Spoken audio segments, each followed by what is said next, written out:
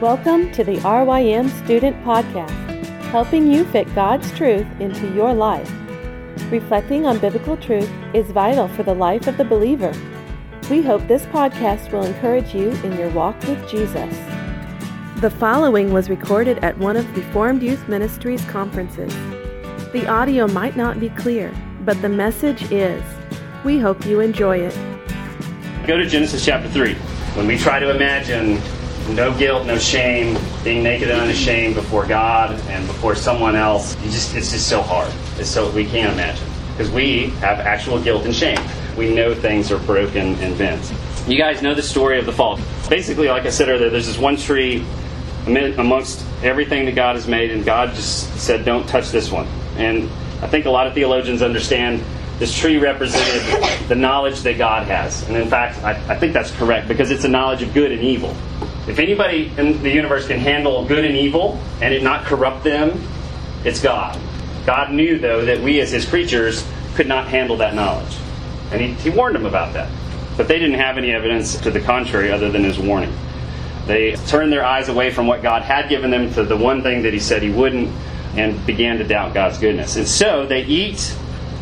Sin entered into the world. What happened after they ate? They realized it. Did they know they were naked beforehand? No.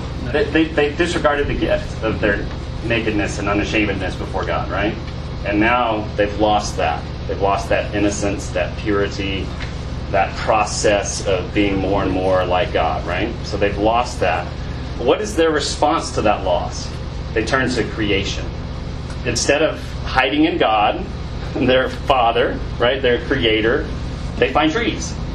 And they're trying to hide from God, and they're like, well, I still feel vulnerable, I still feel naked and and ashamed, and so they, banana leaves, I don't know what they used, right? Something big and covering, and they covered themselves with creation. They looked to creation for comfort. In their pain, in their shame, in their guilt, they didn't go to God, they went to creation. Every sin that man commits is a turning away from God and turning to creation. And saying, you give me comfort. You rescue me. You give me what I don't have and I can't get. But notice it's always a turn to creation. What would have happened if Adam came out and was like, God, blew it. I don't like this. I didn't slap the fruit away from my wife's hands. I'm so sorry. Please forgive me. What would have happened if they had approached him in that manner? There still need to be redemption, right?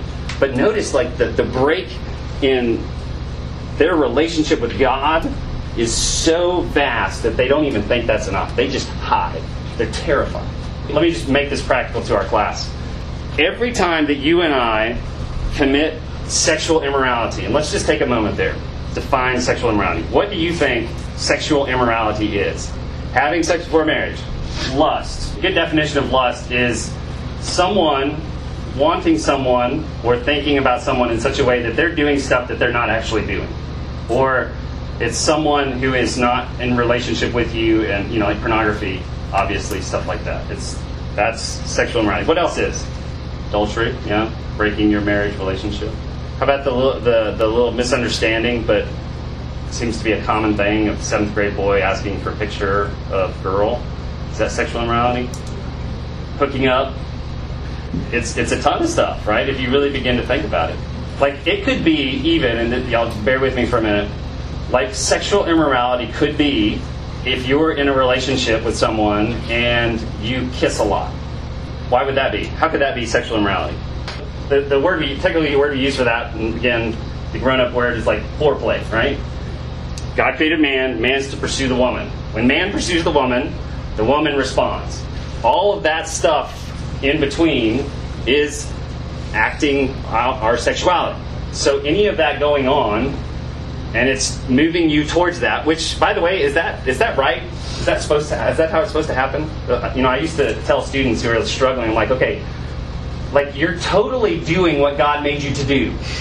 All right? Again, let's get it to the God made you this way. You hang out with a girl, you hang out alone. Girl, you hang out with a guy, you hang out alone, and you spend a lot of time together. That's how it's supposed to be. But it's the wrong, time. It's the wrong context, right? So it's no wonder that, like, if you spend all that time together and you're playing around, whatever you want to call it, is it any wonder you get to that place and you're like, how do we get here? Well, it's because you started back here, make choices to cross boundaries. And a lot of those things could be for you, for me, sexual immorality. And so let me put it another way, and we can move it forward just a little bit and we'll jump back. Part of God's gift of sexuality is that it is a comfort. Chapter 4, verse 1, Adam and Eve have been kicked out of the garden. What's the first thing they do? Which is, by the way, one of the biggest acts of faith ever, what they do. When they get kicked out of the garden, what's the first thing they do? At least in the Bible. They would do what? They had sex, right? I don't know about you, but I'm a cup is half empty kind of guy. Like, I would have despaired and gone out and, like, however you kill yourself, I would have done that. Because I just plunged all of humanity and ruined creation. That's what I would have done, right? But there was enough redemptive hope by by God, Jesus too in there in the Trinity, right? That Adam, by faith, went out and had sex with his wife. They comforted one another. And I think that was because they trusted God's promises that even though they had just blown it all, that He would provide for them. It still stood that they need to be fruitful and multiply. Again, so what did I say? I was at sexual immorality, right?